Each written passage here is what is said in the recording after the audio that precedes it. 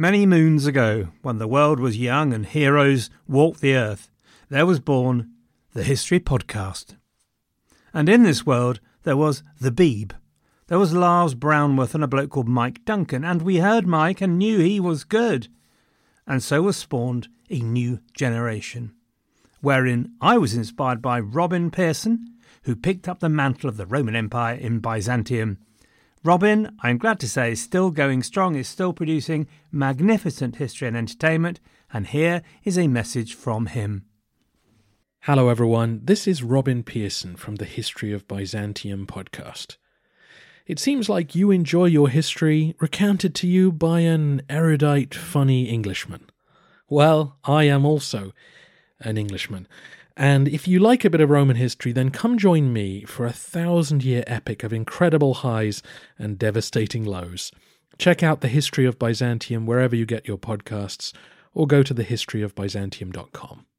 For now, back to David. When you're ready to pop the question, the last thing you want to do is second-guess the ring. At BlueNile.com, you can design a one-of-a-kind ring with the ease and convenience of shopping online. Choose your diamond and setting. When you find the one, you'll get it delivered right to your door. Go to BlueNile.com and use promo code LISTEN to get $50 off your purchase of $500 or more. That's code LISTEN at BlueNile.com for $50 off your purchase. BlueNile.com, code LISTEN.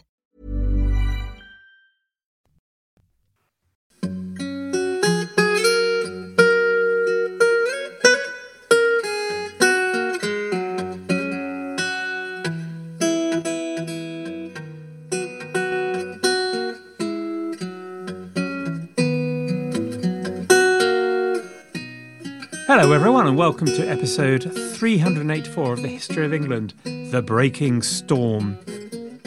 Last time we heard about how the English reluctantly but seemingly inexorably drifted to war, despite the uncomprehending feeling on the part of most of them that surely their king and parliament could sort this out, they were so close.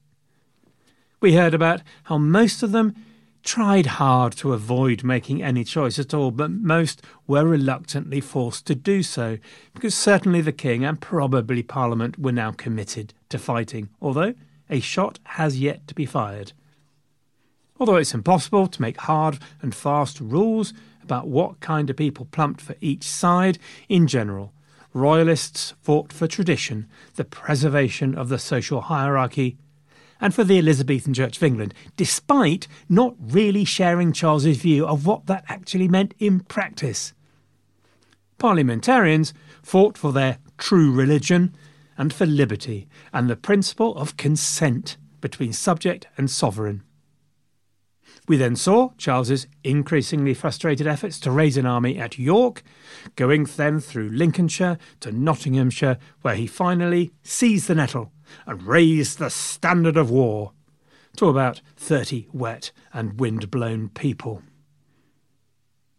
Well, today, gentle listeners, after all the talking, we are at last going to see some blood spilled. Now, I assume this is a good thing. I have sensed some impatience at the lack of death and indeed of destruction, and if so, well, you have finally come to the right place. Last time, we left the king in quite a dark place, a wet and windy day in Nottingham, normally the sort of place reserved for stag do's in what has become known as the Stag Party Centre of the UK. And he held a rather dismal ceremony declaring war on his own people.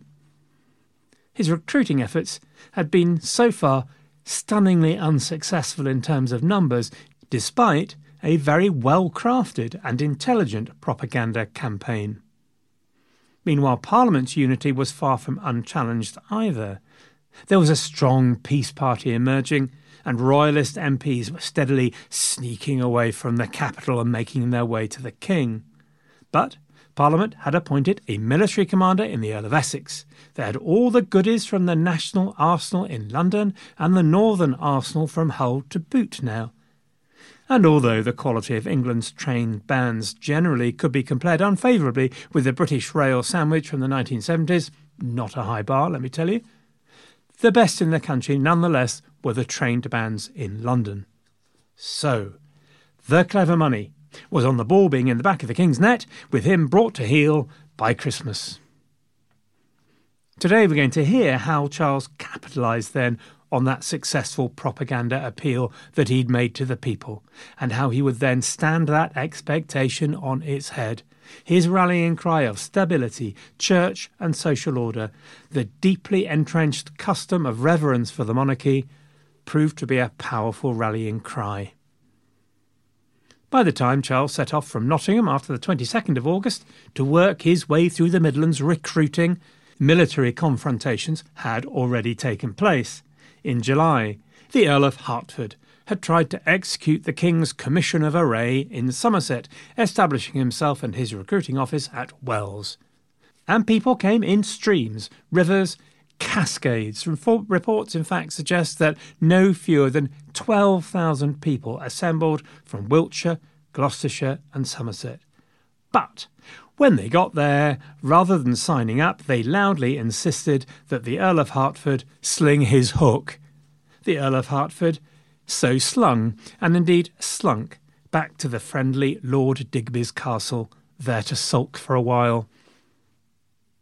A few days before Charles left Nottingham, there had been a mass confrontation of armed retinues at Warwick, where contingents from both parties had faced each other and fired vicious salvos of rhetoric at each other, and then backed away before swords were drawn or muskets raised.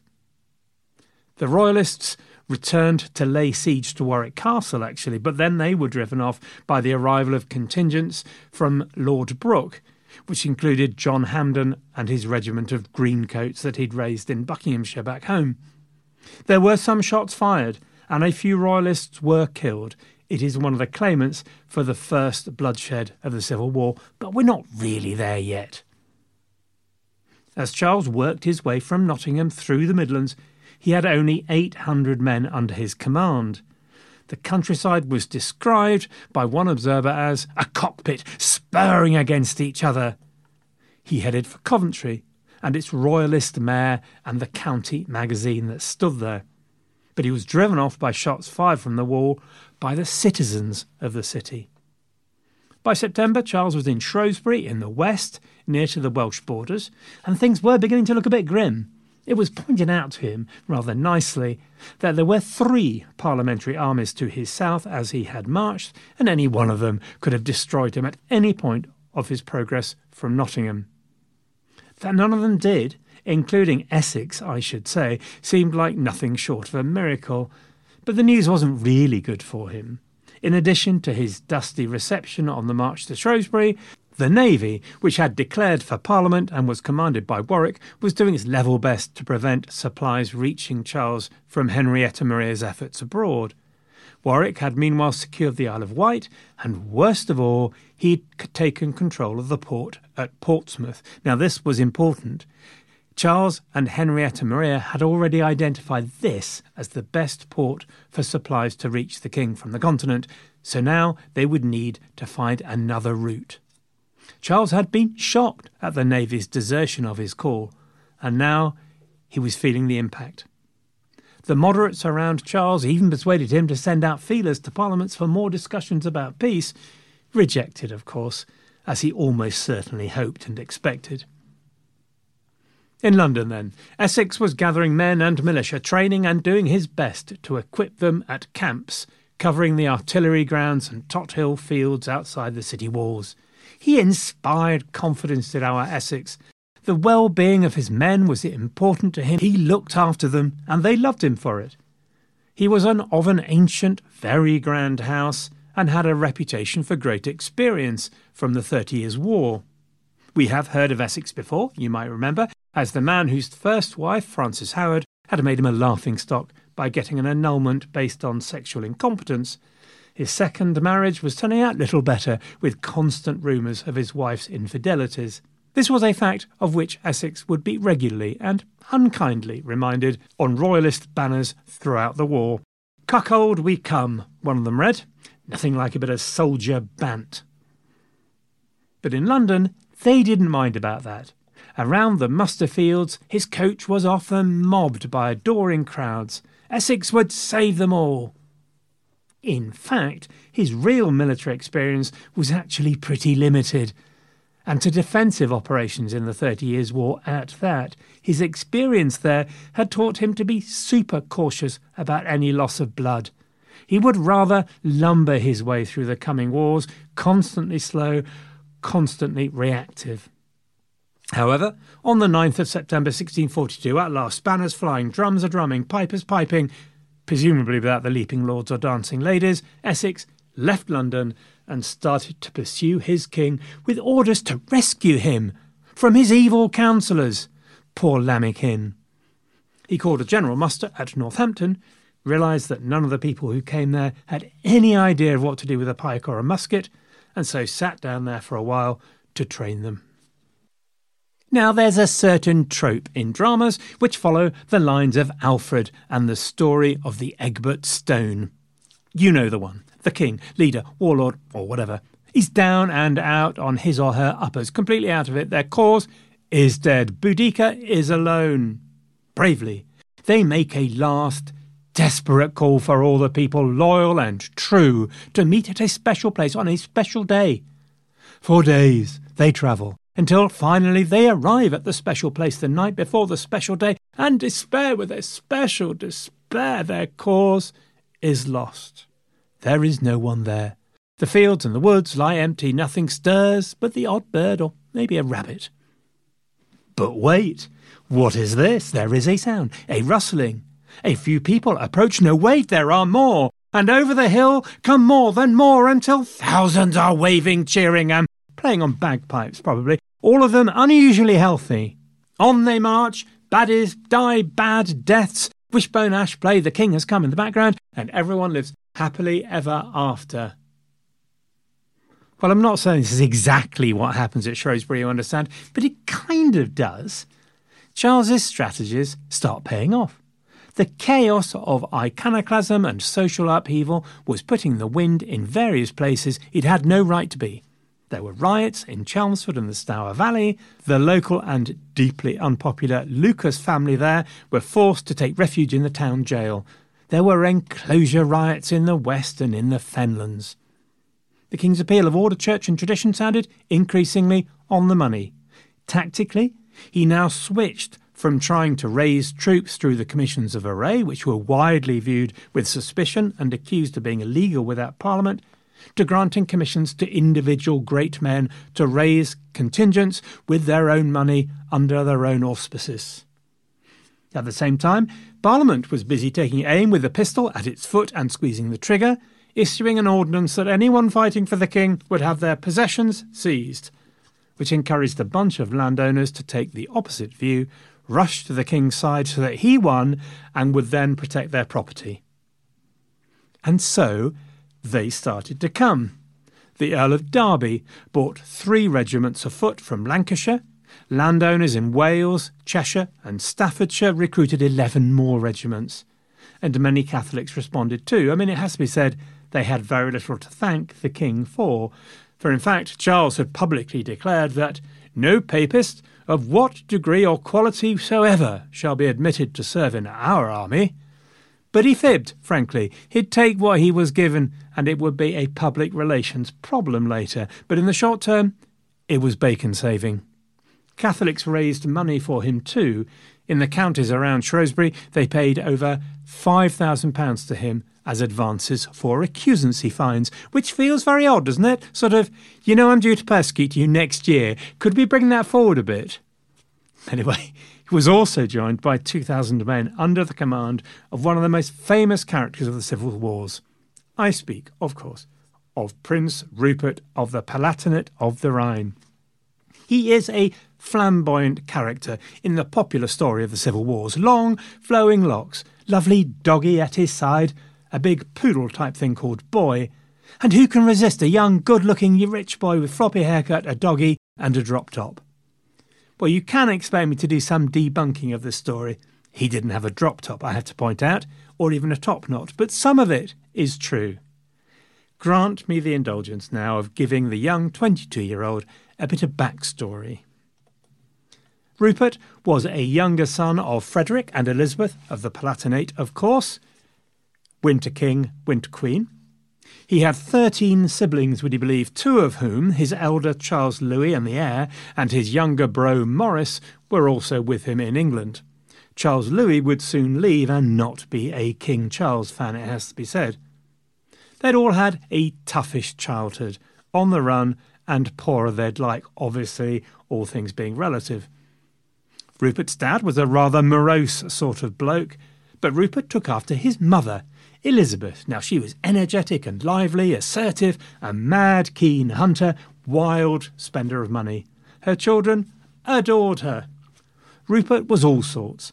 Tall for his age at 6 foot, athletic, strong, great dancer, cutting the very best of shapes, a tremendous tennis player of which his elder brother, Charles Louis, deeply disapproved because he played it so hard he actually sweated, which is so vulgar. There's a lovely line from his biographer that even his mother remarked on Rupert's angelic appearance. Even? Even? Isn't that exactly what mothers do? Isn't there something about rose-tinted spectacles? Anyway, nor was Rupert's head just a hat rack. He was an accomplished mathematician, he knew his history, his art, he spoke several languages. That all sounds great. No wonder he's a hero. Equally, he was badly behaved, headstrong, impetuous, and had a bad temper bigger than Cromwell's wart, so much so he acquired the family nickname of Le Diable, the Devil.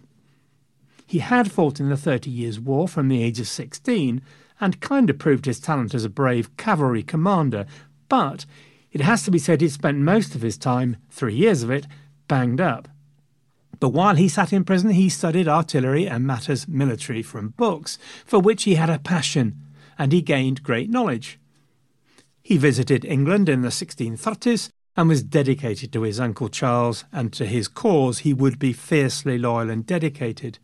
Charles paid close attention to Rupert for much of the time, and he was a constant adviser for a bold and aggressive strategy, in line with the urgings of others like Henrietta Maria and George Digby, against the moderation of Hyde and his party of civilian advisers. It is not surprising that Rupert gets a good press. He is, in a word, dashing. But there's a dark side to Rupert. Although much of his military knowledge came from books, he brought with him the habit of the 30 Years' War, of armies living off the land, and would prove on multiple occasions to be unusually violent and responsible for the sacking of a number of towns and cities, worst of all, Birmingham and Leicester. He was entitled, violent, petulant. Henrietta Maria knew what he was like. She warned Charles against a young man that she would spar with over the years. He was capable of doing anything, she warned, and advised he should have someone to advise him, for believe me, he is yet very young and self-willed. I have experience of him. Jonathan Healy, the historian, rather memorably summarised him as a thuggish toff, which sounds a tad anachronistic, but not unfair. It was Rupert, though, who brought the first scent of Royalist victory at Powick Bridge on the 23rd of September. Essex was on the march at last, advancing west through Worcester, where a parliamentary detachment caught a Royalist one retreating from Oxford to join the King at Shrewsbury. In a sharp engagement, Rupert's cavalry charge put the parliamentarian cavalry to flight. Although it was a small engagement, maybe only 50 men killed on either side, the parliamentary commander Sandys was killed, and it was a tremendous boost for Royalist morale. And when Essex's main army entered Worcester a few days later, they disgraced themselves, vandalising the cathedral, smashing images and statues, and weighing in the font in the name of the rejection of superstition. Charles was delighted. It was a better recruiter than any poster. By the end of September 1642, Charles's situation and mood had been through the ringer. During his nadir at the end of August, he had been reported to be in agony at the thought of needing to negotiate with Parliament. In so great an agony, he had not slept 2 hours the whole night. His despair was probably not helped by the stream of letters from his wife, urging him to do better. "I should never have quitted England, because you will have rendered my journey ridiculous. having broken all the resolutions you and I have taken, save going to York, and they're doing nothing. Ouch! Thank you, darling. But Henrietta Maria had now delivered better than sharp words. Her first shipment of arms and munitions, bought by pawning her jewels, had evaded Warwick's naval blockade and had now reached Charles at Shrewsbury. His army had swollen and was now at least the equal of the parliamentary army under Essex, maybe 14,000 strong. He was back, in business, the greatest comeback since Lazarus. By the start of October, it was now reported by one, "I never saw the king better." In council, there was a feeling of bullishness. This was going their way. A correspondent wrote in code, "The king is of late very much averse to peace by the persuasions of 102 and 111. 102 and 111 were probably Digby and Prince Rupert.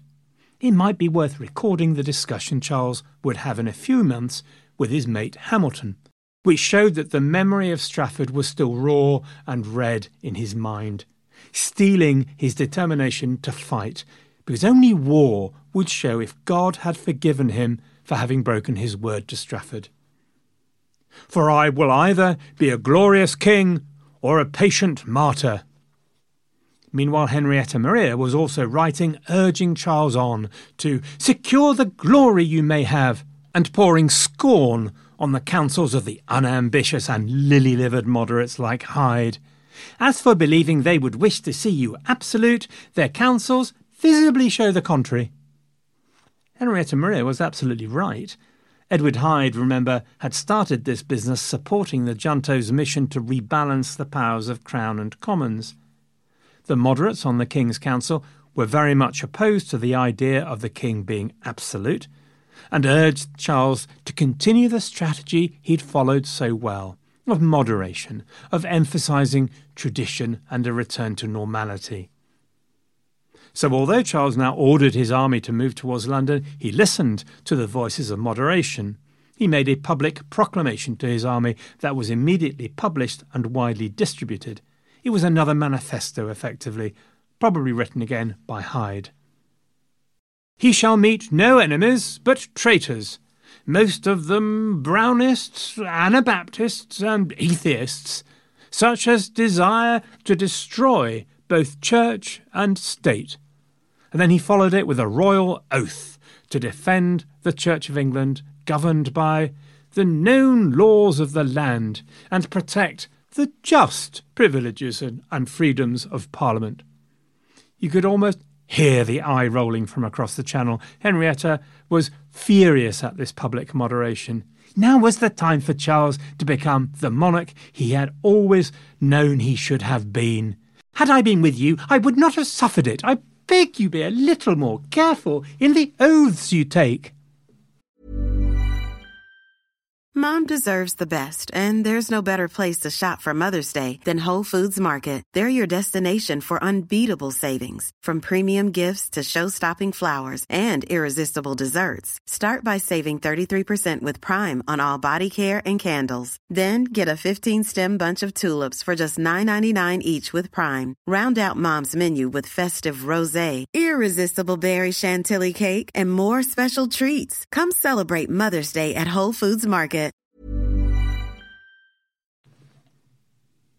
From the 12th of October, after consulting his Council of War, Charles's main army began leaving Shrewsbury on the first and hopefully last campaign to crush the Viper's head of rebellion and regain the London that he had left.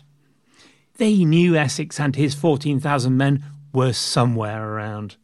But they did not want to get bogged down, so they tried to give him a wide berth. Slightly tricky, because neither army had yet to develop the talents and habits of experienced military commanders, and so had little scouting organisation. Basically, each of the commanders had only a very vague idea of where each other were, with their 14,000 men, artillery, and a cloud of camp followers. A note on this. As previously emphasised, England was generally very demilitarised. It was a country with largely only out-of-date and decaying fortifications, no standing army. Charles himself had absolutely zip, experience of commanding anything more than his own toilet facilities. But that's not to say there was no experience at all. Tens of thousands of English, Scottish, Welsh and Irish young men had gone to fight in the wars on the continent. There were many who had come back with command experience, and the English, including Charles, were not silly enough to ignore them. So many commanders had experienced military men at their side to help. Charles would leave all the military dispositions in the forthcoming battle to an experienced Scottish commander, Lord Ruthven. The Duke of Newcastle, Charles's general in the north, had another experienced Scottish adviser. John Hampden's Foot Regiment was commanded by a man with experience of fighting for the French. Both sides were aware of the main strategies of army displacements, particularly the Swedish or the Dutch models. So, inexperienced, true. Unsophisticated, yes. Behind the times, certainly. But clueless, no. Essex lumbered out of Worcester on the 19th of October, broadly aware that the king was on the move and had passed through Birmingham, where the locals had yelled abuse at him, and was on his way towards London, probably heading first for Banbury and its county arsenal. So Essex headed east to try and cut the king off from London and also relieve Banbury. On the night of the 22nd of October, he reached the market town of Kinton and settled down for the night for a bit of kip. Unbeknownst to him, near a ridge called Edge Hill, was the Royalist army. Charles knew Essex was at Kinton because Rupert's men had come across some very strange-looking soldiers looking for lodgings. Turned out they were rebels, so they nabbed them. Now, Rupert wanted a midnight attack. The rebels were clueless, scattered. Let's attack now and have 'em. Charles was too cautious for such a wild thing, but instead gave orders for his forces to concentrate on the 300-foot slope of Edge Hill, looking down on Kinton below. Meanwhile, Essex was blissfully unaware and was just off to church at 8 a.m. the following morning, 23rd of October, when someone noticed, hey, there's a bunch of soldiers gathering on that hill over there. The cat was released among the pigeons. There were feathers everywhere. Orders were issued from said cloud of feathers. Essex didn't feel confident enough to attack, so he drew up his men in the valley below the hill as the Royalist commanders watched and debated what to do. It took him some hours to achieve his formation. By and large, I am at this point going to avoid giving too much detailed stuff on military formations on the slightly cowardly grounds I'll probably get it wrong, but can I just say that Essex favoured a Dutch formation which was considered simpler. As a general scheme, the infantry, pike and musket were in the centre, with cavalry on the wings, plus a small reserve at the back. Dragoons right out on the wings causing trouble and slowing the enemy down. Field artillery tended to be in pairs at the front at the beginning of the war. Generally, they won't be very effective. Now, there was something of a full and frank exchange of views going on in Charles's Council of War, as you'd expect, I guess. Charles was something of a believer in rank. As a king, I suspect it rather goes with the territory. It meant that he had given Prince Rupert a roving brief, subject to nobody's orders, but only his, Charles's. This thing about precedence and rank would be a feature of the Royal Military Corps throughout the wars, and it's worth noting the practice of commissioning individuals to raise contingents generally also meant that the army had too many chefs and insufficient sous-chefs. Rupert, in addition, was not shy of offering the benefit of his opinion, and it led to those full and frank exchange of views I was talking about with the supposed supreme commander of the Royalist Army, the Earl of Lindsay. Lindsay favoured a Dutch formation too that he had learned in the 30 Years' War. Rupert said, pooh, Swedish it must be. The Swedish formation, it is said, gave greater firepower but was more complex and required better training and drilling, which of course these green troops did not have. However, Charles ruled in his nephew's favour over the army commander. Lindsay didn't take it well, it has to be said. Since His Majesty thought him not fit to perform the office of Commander-in-Chief, he would serve him as Colonel. He said this distinctly sniffily, I think it's fair to say. He stalked off to his regiment of foot, stalked, I tell you. He insisted his regiment be placed opposite Essex in what could expect to be the hottest part of the coming fight. Charles perceived that Essex had no intention of attacking, especially not up that 300-foot hill, and so over the next couple of hours the Royalist army helpfully moved down to face their enemies on the valley. Charles started a pretty speech. "Your king begs you, be courageous, and heaven make you victorious." The sound of huzzas echoed across the valley, so Essex ordered his artillery to fire at them, and Charles stopped. Now look, I think there are often too many names, or some of you have told me that, so sorry for what follows. But it seems to me that one of those aspects of the Civil Wars, especially at the start, is that so many of those folks we've heard about now pick up arms in defence of their words. John Lilburne, the radical and future leveller, whose conviction and punishment at the hands of Star Chamber had been such a cause célèbre, he was there in Essex's army. He would fight bravely and become a colonel of cavalry. His brother, Henry Lilburne, was facing him on the other side from the Royalist ranks. There were many divided families here. A young man called Basil Fielding faced his father, William Fielding. Basil's mother, Susan, had pleaded with him continually not to side with Parliament. "Let me entreat you to look back upon me, and upon yourself, whose ruin I see clearly before my eyes." Young Basil, though, had stuck to his guns. Denzil Hollis, the MP who'd held the Speaker in his chair in 1629, he was there fighting bravely in the infantry. Hampden and Cromwell, they were on the way, although Cromwell only got to fight at the very end. Edmund Verney, meanwhile, the reluctant but loyal commander whose son's dedication to the parliamentary cause had broken his heart, was by the king, performing the Knights Marshal role of standard-bearer. He had sworn that no one would take it from his hands while he lived. Meanwhile, William Harvey, that guy who codified the circulation of the blood in the 1620s, which I rather missed back then, by the way, he was at the battle too, as the king's physician. He wasn't fighting, though. Instead, he'd brought a good book with him, as you do, and sat under a hedge until a bullet came uncomfortably close and he was forced to turn a page corner over to mark his spot, which I know will make some people angrier than all the civil wars combined, and move away. I mean, there's more, but that's enough. So, after a rather unimpressive exchange of artillery and a bit of skirmishing, Rupert decided this has gone on quite long enough, let's get on with it. But he knew his business, did our Rupie, and so his dragoons were sent out to clear the opposing parliamentary dragoons on the flanks, put there to pepper any advancing cavalry with a bit of musket fire, to aim at the horses, of course, which were particularly vulnerable. Dragoons, then, are mounted infantry, lightly armed and armoured, sent nipping around the place to cause trouble in inconvenient places. Dogs' bodies of all trades, by and large. Once done, Rupert's cavalry on the right wing began to advance, and we are off.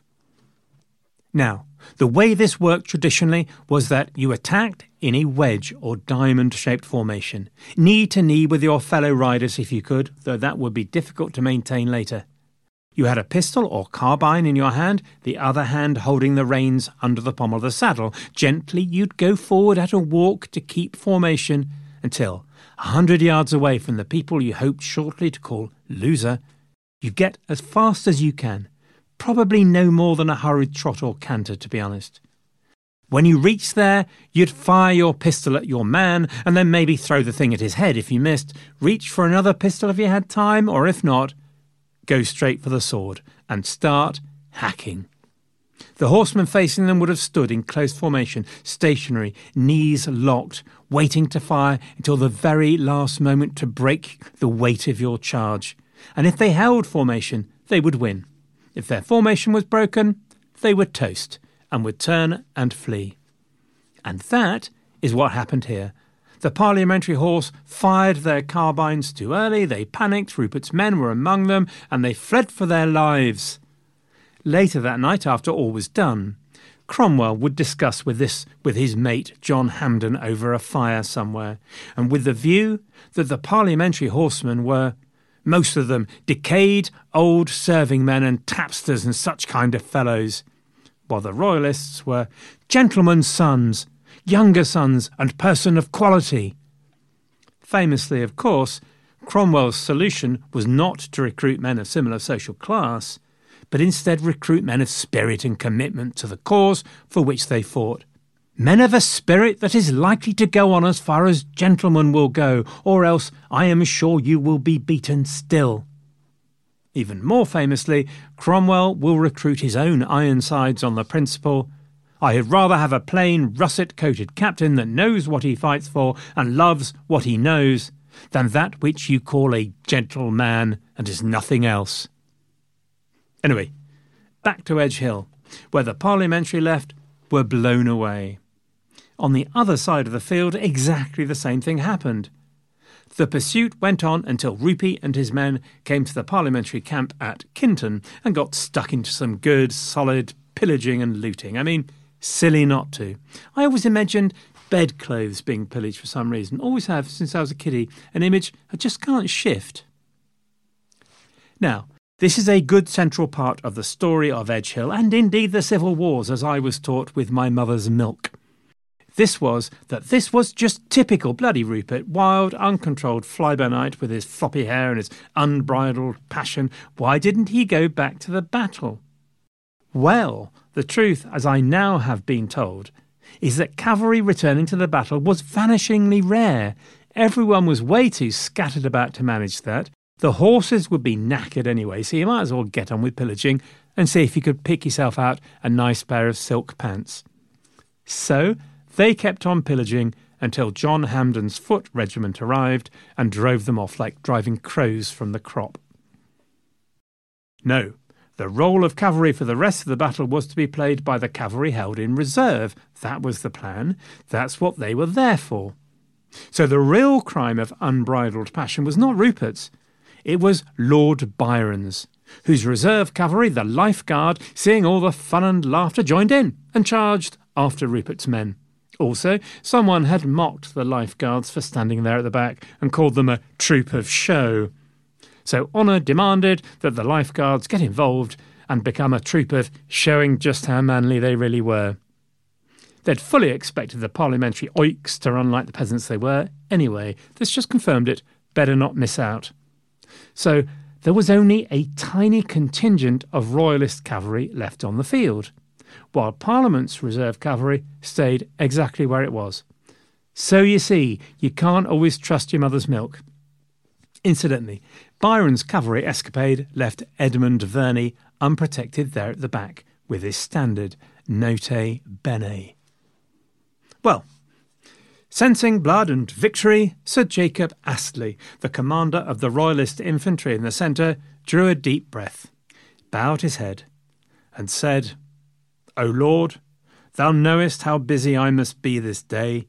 If I forget you, do not thou forget me. And so another famous quote of the Civil Wars was born.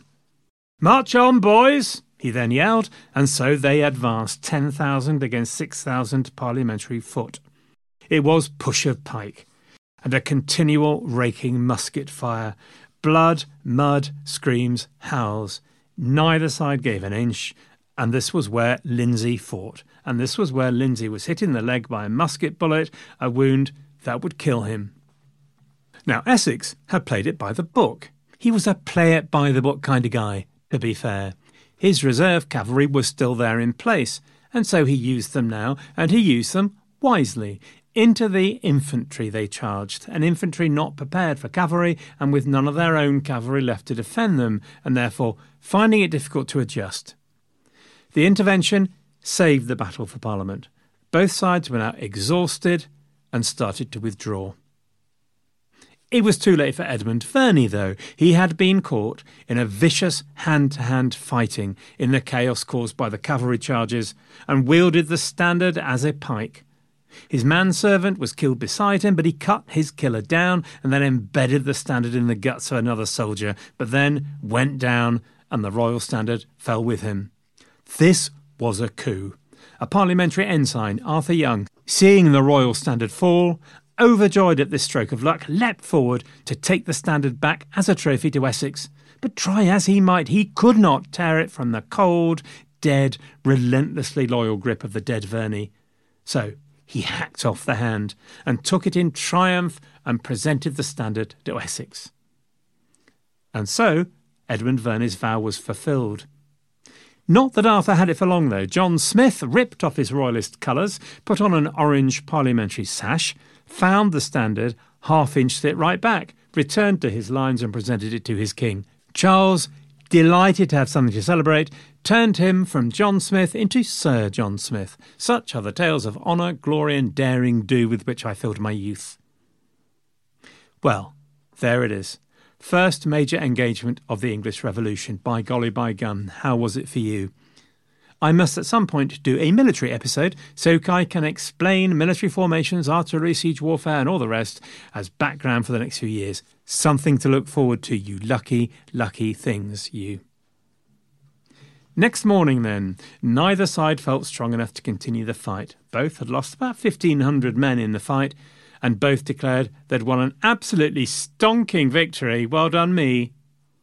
But although it's accounted a draw, Edgehill, in one key aspect, was a royal victory, because Charles held the battlefield.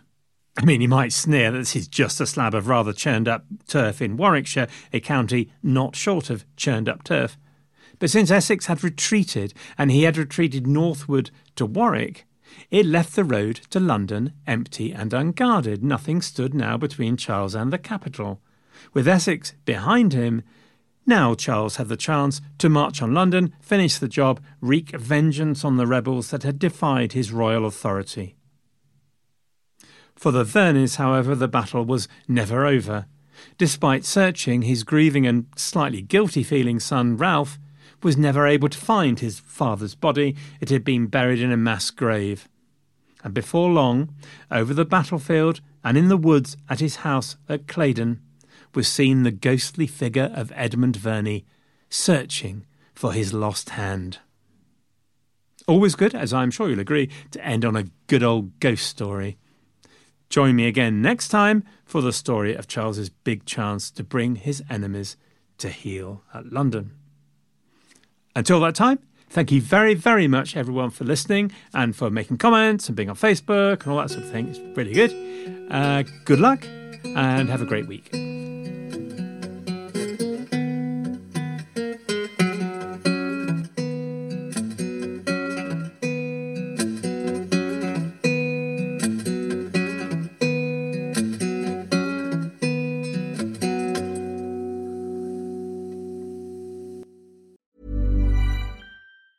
Mom deserves the best, and there's no better place to shop for Mother's Day than Whole Foods Market. They're your destination for unbeatable savings, from premium gifts to show-stopping flowers and irresistible desserts. Start by saving 33% with Prime on all body care and candles. Then get a 15-stem bunch of tulips for just $9.99 each with Prime. Round out Mom's menu with festive rosé, irresistible berry chantilly cake, and more special treats. Come celebrate Mother's Day at Whole Foods Market. Mom deserves the best, and there's no better place to shop for Mother's Day than Whole Foods Market. They're your destination for unbeatable savings, from premium gifts to show-stopping flowers and irresistible desserts. Start by saving 33% with Prime on all body care and candles. Then get a 15-stem bunch of tulips for just $9.99 each with Prime. Round out Mom's menu with festive rosé, irresistible berry chantilly cake, and more special treats. Come celebrate Mother's Day at Whole Foods Market.